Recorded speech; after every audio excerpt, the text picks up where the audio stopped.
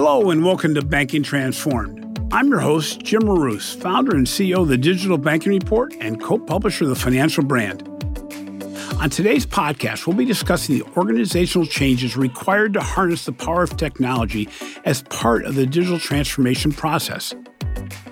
A great deal of recent research finds that simply buying the best or newest technology will not create digital transformation success by itself. Beyond technology, it is imperative to have the right people, processes, and organizational dynamics that will allow companies to be more agile, risk-tolerant, and experimental. In other words, legacy cultures must be disrupted. I'm very excited to have Jerry Kane from Boston College on the show today. Jerry is one of the 4 authors of the exceptional book, The Technology Fallacy. The book draws on 4 years of research between MIT Sloan Management Review and Deloitte that surveyed 16,000 people and included interviews with companies like Walmart, Google, Salesforce, and Marriott, as well as a number of other top brands. The findings reinforce the proposition that there is a need to rethink leadership and talent in the digital age and that business models need to change.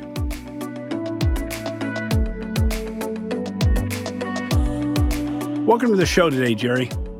First off, I need to compliment you and your co-authors, not only for a great book, but a tremendous title. While many see digital transformation as a call to action for investment in technology, your book tackles the people aspect of digital transformation.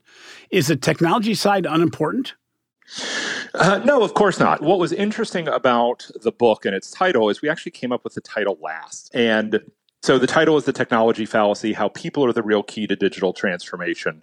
And because we came up with the title last, we never actually explained in the book what we mean by that. And since then, I've sort of realized, just how powerful the title is. When we talk about the technology fallacy, what the technology fallacy is the mistaken belief that just because your organization's problems or challenges are caused by digital technology doesn't necessarily mean that the solution to those problems also involve digital technology as well. And in fact, many of the most important things we found that companies deal with aren't technologically related at all. They have to do with things like, developing the right strategy, developing the right talent and leadership models, developing the right culture. And we're not saying that technology is not important at all, but what we are saying is, look, sometimes these people sides are at least as important, if not more important, than the technology side. As you did research into the importance of disrupting legacy culture and leadership paradigms, what components of legacy organizations were the most difficult to change? Yeah, and some of the components are actually the things that we were touting as most important back in the 20th century. So one thing we lift up is this whole Six Sigma thing, that in the late 1990s, Six Sigma, getting your error rates down to nearly nothing was the real drive. Well, Six Sigma and that sort of perfection is really hard to accomplish in a very turbulent environment. And in fact, some of the things we have found is more experimentation is necessary. And if you're going to do more experimentation, then by definition, you're going to have more failures. So it's things like this, getting the appropriate risk tolerance in place is something that a lot of companies struggle with because, digital technologies is a moving target. And if you think you have one answer and you've got to get that answer right all the time, it's going to be really hard to adapt and change. What companies need to do are a lot more little experiments, figure out what works, iterate, and then build on the successes. What's interesting is, that's a complete change in mindset, especially for people that have been in an organization for 10, 15, 20 years. The longer, the more difficult it is. And, change is tough. And our research has found that most people in organizations either prefer to not change at all or change those things that are easy while retaining as much as possible from the past. What we've seen is, do today's positive economic environment possibly cause organizations to hold back? That's a good question. We do say that if you're waiting for the necessity to show up in your bottom line, it might be too late. It's really hard to innovate from a position of weakness. And several companies I'm actually working with have the foresight that things are going well on the bottom line. They realize things are going well, but as they look ahead 5, 10, 15 years, they realize that the environment's going to change and they're trying to pivot amidst the success. A great example here is Walmart. So we interviewed them about 3 or 4 years ago for their research. And I admit, when I heard that Walmart was attempting a digital transformation, I laughed. Because it's like, how do you turn that old, that established, that large of a company around? But as I dug into it, they really were doing some really remarkable things. And some of it was through acquisition. Others of it was just by driving that transformational mindset from the top level. The CEO made his direct reports. Digital transformation was a part of their annual review, down to the line level employees. And so they really have done a remarkable job. And now when you think of Walmart, you don't laugh when you say digital transformation anymore, because they have done quite a bit of really interesting things. The other thing that in your question that I triggered on was this whole concept of mindset. And that's a major theme in our book, is that really digital transformation, in my mind, is first and foremost about this mindset. If we go back to Gerald Dweck's conceptualization of mindset, of the fixed versus growth mindset, the fixed mindset says that success or failure is a result of your innate capabilities, and a growth mindset says that your success or failure is a result of the effort and the work you put into things. We actually have some survey questions that suggest that growth mindset is perhaps the biggest distinguisher between companies that are getting it and not getting it. Because we see things like growth mindset at the company level. Well, we're just not a digital company. We're a legacy company. We can't do these things. And in fact, what we're seeing is those that can change that mindset can really accomplish great things. So, as I go around to talk to companies about this, mindset is the first thing that I work on. Because if you can shift that mindset and say, we can do this, lots of good things can follow. Well, that's interesting, because you bring up mindset. And really, when you look at it, a lot of the organizations, in fact, almost every organization out in the marketplace today, really started as analog companies. And so you have some leadership and managers within the company that really originated from the analog era. And yet you discuss in your book how maybe the skills needed in the digital era are not that much different than what was needed in the analog era. Is that true? Yeah, well, two responses there. One is, it sort of surprised me what gets defined as a legacy company. Our data suggests that there's actually two big breakpoints. First, if your company is 10 years old or older, you're considered a legacy company.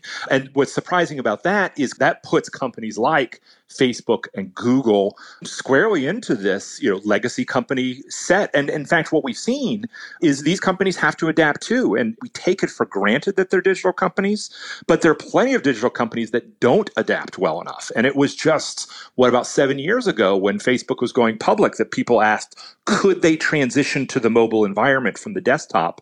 And in fact, they put a lot of effort into making that shift. And that was a really big leadership push from Zuckerberg.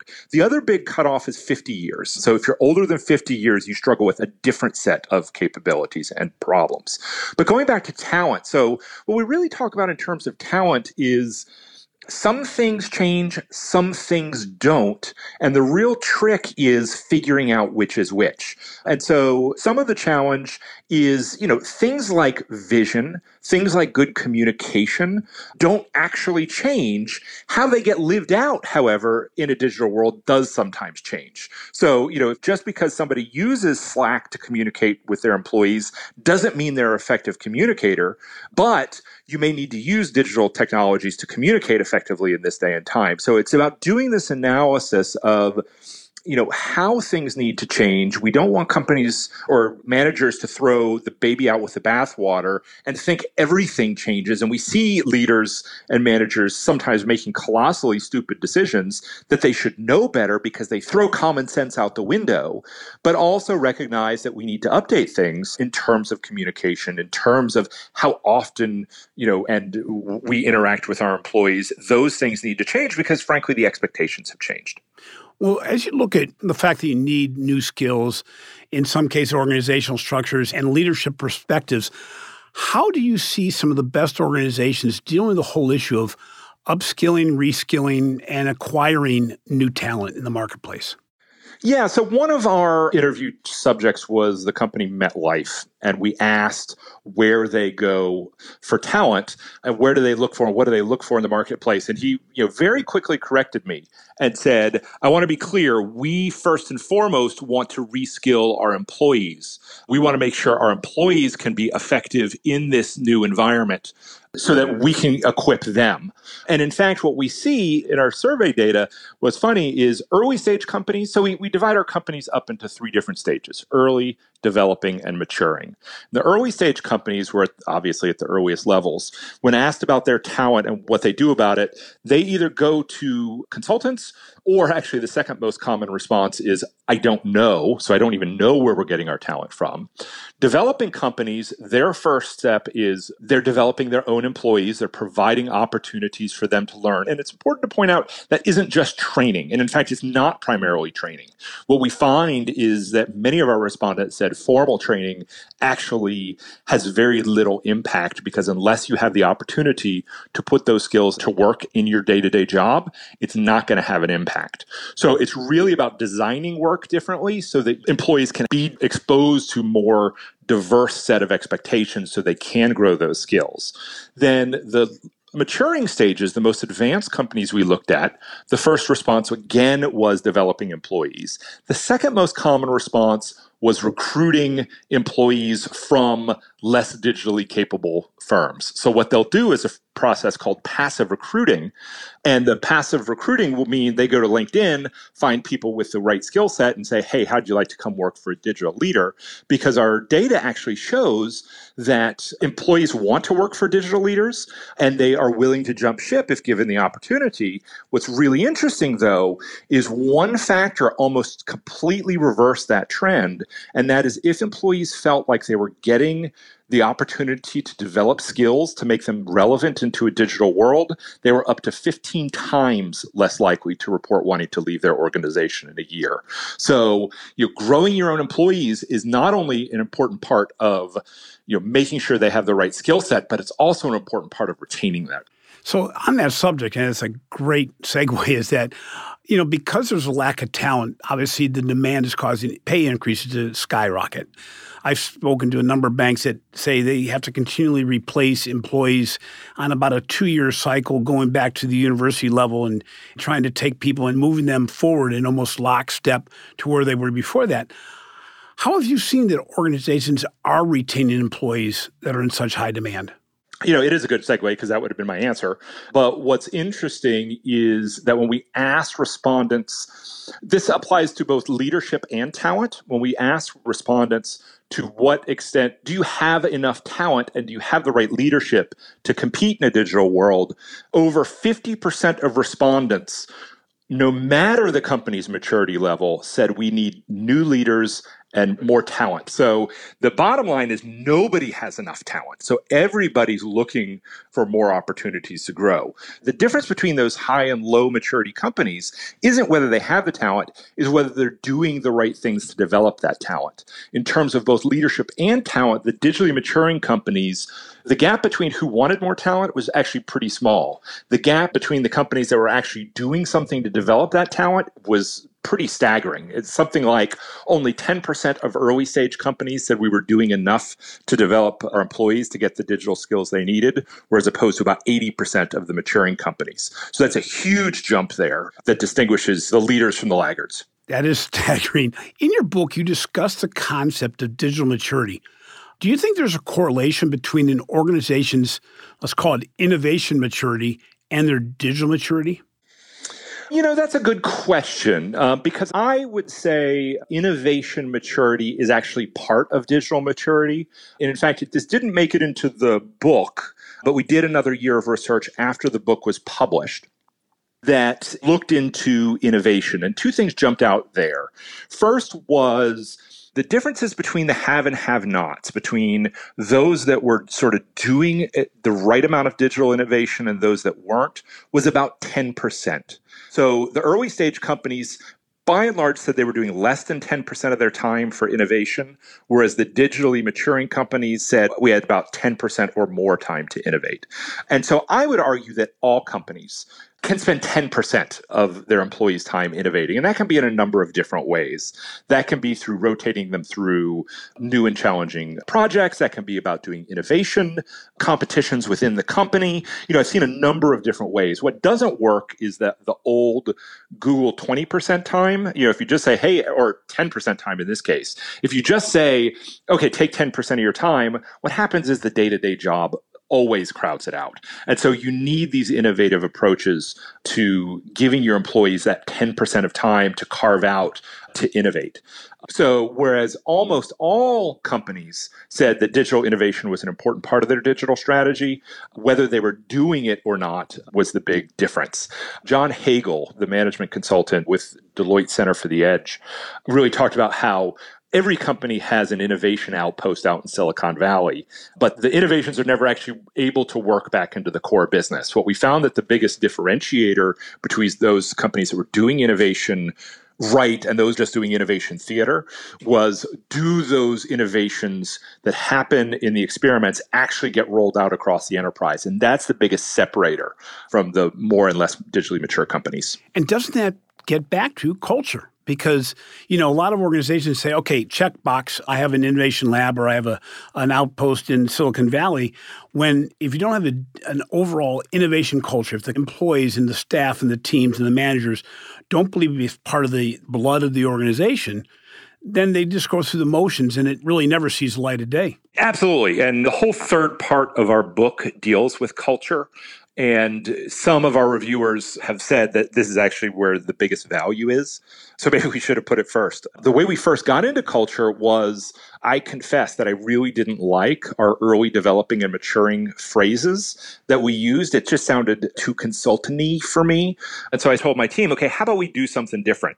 Let's come up with different paths to digital maturity. Let's come up with a cultural index of different ways to approach this. And we asked them about questions such as risk tolerance and collaboration and organization around cross-functional teams.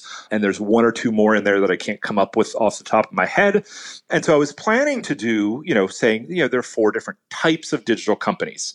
And what we did was a statistical analysis called cluster analysis on this data, which actually puts the companies of like type into the same groups. And what resulted was both the most disappointing and encouraging result I've ever had in my research, which is basically the cultural groups came out to be almost 100% correlated, like 95% correlated with our early developing and maturity levels that we had come up with. So what that says to me is that digital culture is actually a really important driver.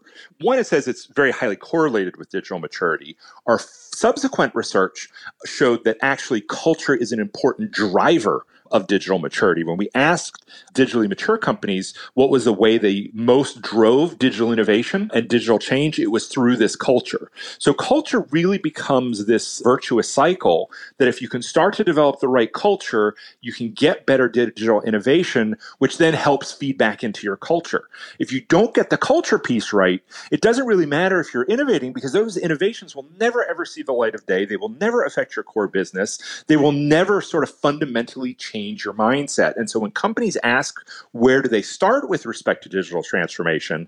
I say, I don't know what your digital strategy should be. I don't know what technology you should buy. But what I do know is that you need these cultural aspects in place. So let's start working on those. In the banking industry, as with many of the verticals that we're talking about, transformation has really been slow and usually driven by competition. Today, it obviously is going at lightning speed, different than before. It's driven by the consumer. How do organizations develop strategies and tactics that are both at speed and at scale? Well, so if we go back, yes, it's originally driven by consumers. What a lot of our respondents we're dealing with now are also saying it is currently being driven by employees. And it goes back to that talent issue that we had before. In some ways, your competition for talent isn't the other organizations in your industry. It's Facebook, it's Google, it's Uber. Not that your employees are going to go there, but what they expect, what your employees are used to doing, is having very seamless, effective ways of dealing with companies.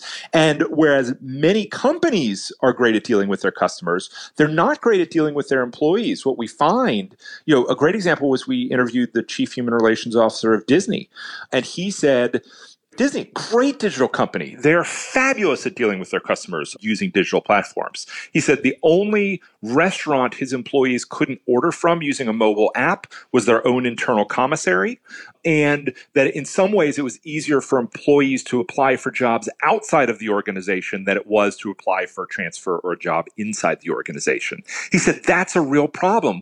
Our systems were making it easier for our own employees to actually go outside the company, and that's a problem.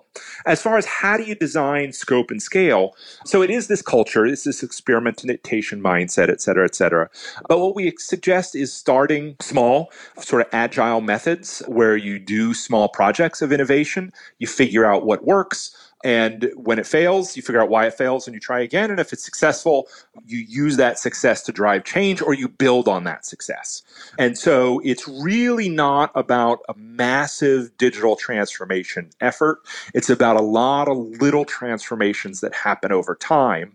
It does mean, and this is going to scare managers, that you do need to give up a little bit of control. What we found was that digitally maturing companies were more likely to push decision-making lower into the organization because it allows those teams that are doing the innovations to iterate more quickly.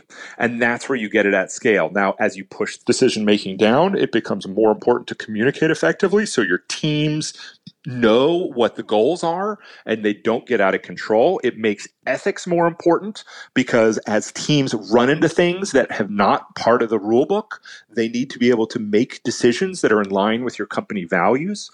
But what was interesting is when we asked, I don't remember exactly how the question was phrased, but when we asked about where the biggest barriers to doing this was, my expectation was that senior leadership was going to be very reluctant to push decision-making down into the organization, to let go of control.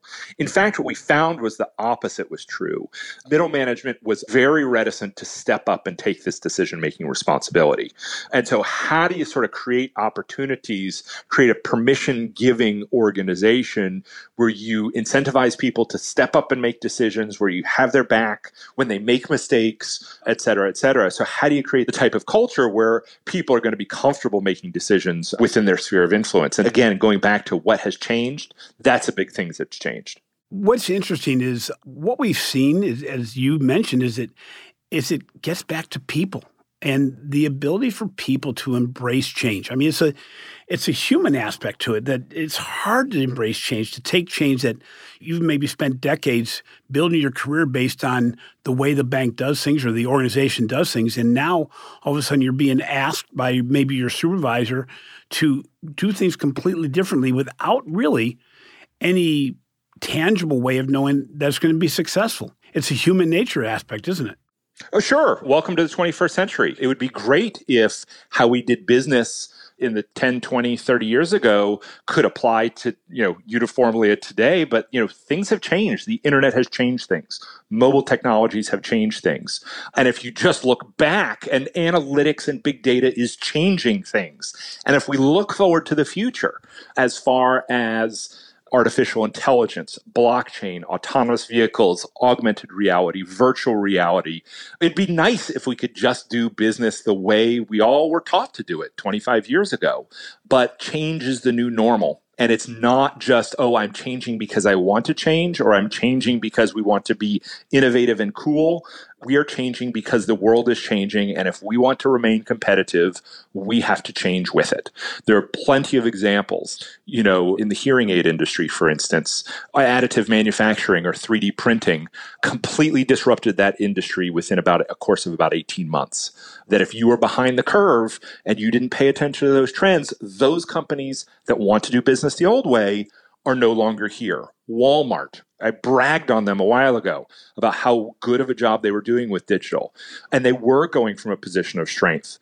But what they did was they looked 10 years into the future and realized that their customers were going to be shopping in very different ways in 10 years. And if they didn't adapt, they wouldn't be here. I would argue if Walmart is worried about its future and it doesn't adapt, every company needs to adapt. And so I would love to say we can just do things the way we once did, but it's not feasible. Yeah, we have some older employees who are trying to run out the clock and say, all I got to do is get to, retirement age, but that's not a long-term management strategy. And so you do need to get people who are visionary, who see the importance of this change, who can really, and some of it's evangelical. You got to cast this vision for what your organization can be and get people on board to making it happen. And you can't have a vision if you don't have a certain amount of digital literacy. So I do encourage managers and boards and executive teams, if you have not updated your own digital knowledge within about 5 years, I would argue you need to go do that again today. And now, fortunately, we're in the golden age of learning. It's so getting that knowledge has never been more accessible. And yet people repeatedly have trouble doing that or just don't take the time. But adapting to change is the business challenge of the 21st century. And in fact, we asked our respondents an open-ended survey question. We just gave them a blank box and said, what is the biggest difference between doing business in a digital age versus a traditional one? Like 25% in this free-form answer said pace of change was the biggest challenge. That is the defining business challenge of the 21st century, and how companies deal with that, how they address that, is going to be the key differentiator. How's that for a bold statement? Yeah, I think what's interesting is it's really a social political issue as well. I mean, isn't everything that's going on in the UK and the United States and virtually every country in the world around, there's a steadfast group of people that really don't want change to happen, and then those that realize it's not a choice matter. It's going to happen. Yeah, absolutely. I think there are actually two really important political issues going on here. One is the use of digital technologies in communication and in election politics. I joke with my students that for the past really 16 years now, every election has been the first social media election, because how the technologies get adapted and used has been entirely different in each 4-year cycle. And it will be interesting to see what happens coming up in the U.S. political cycle. The second one, and not to get too much on a high horse here, is income inequality. What digital technologies does, the scalability is just huge. Google is about the size of AT&T 40 years ago in terms of relative revenues, and yet it's 1/10 the size in terms of employees. So simply with information technology, we're able to do more with fewer people, and relatively small companies can have a huge global impact. And so what does that mean for income inequality and the type of society we want to create? And in fact, you're seeing business leaders begin to step up and say, hey, we need to take a more active role in helping make this happen. Because I do think it is a systemic societal issue that is caused by digital technologies that is solvable, but it won't be solved without conscious effort. And in fact, the MIT economist David Artur has a really nice TED Talk on this. And he talks about how 100 years ago, as we were going from being an agricultural economy to being an industrial economy, what the U.S. did was had the high school movement. They said, okay, tell you what, kids, you're not going to work on the farm anymore. Now you have to go to school till you're at least 16. That cost a ton of money. That had a ton of upheaval, but it created an industrial society going into World War II. In that era, that was a powerhouse. And so that's the type of change I think we're going to need to be looking at as we look at, how society is changing as a result of these technologies. What a great stepping off point. I want to thank you for joining us today, Jerry. It's been a pleasure. And all those people who are listening, I highly recommend getting your hands on the book, The Technology Fallacy by Jerry Kane, Ann Phillips, Jonathan Kopolsky, and Garth Andrus. It's an exceptional book. It provides a lot in a few pages, but a lot of really good case studies.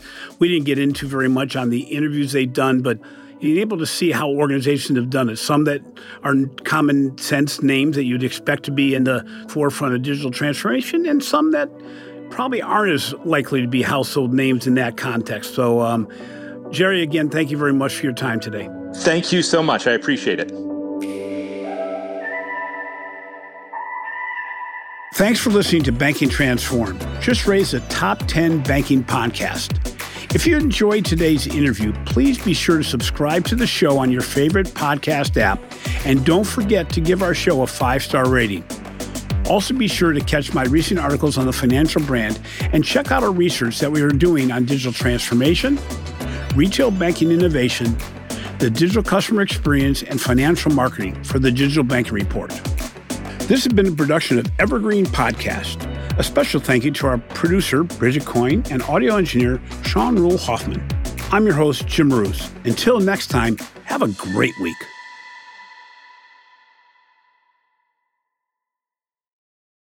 Welcome, change agents, to your go-to place for stories that ignite your spirit, fuel your purpose, and connect us all. We believe in the incredible power of the human spirit, its boundless resilience, and the inspiration it brings to our lives. On the Driving Change podcast, we'll journey together through the extraordinary yet very relatable experiences of some of the most amazing people on earth. Our mission? That through these stories, we might just spark change within you and awaken a newfound motivation to harness your unique gifts to make a real difference in the world. So get ready to be inspired and join us on this incredible adventure. You can find the Driving Change podcast on Apple Podcasts, Spotify, iHeartRadio, or wherever you love listening to your favorite podcasts.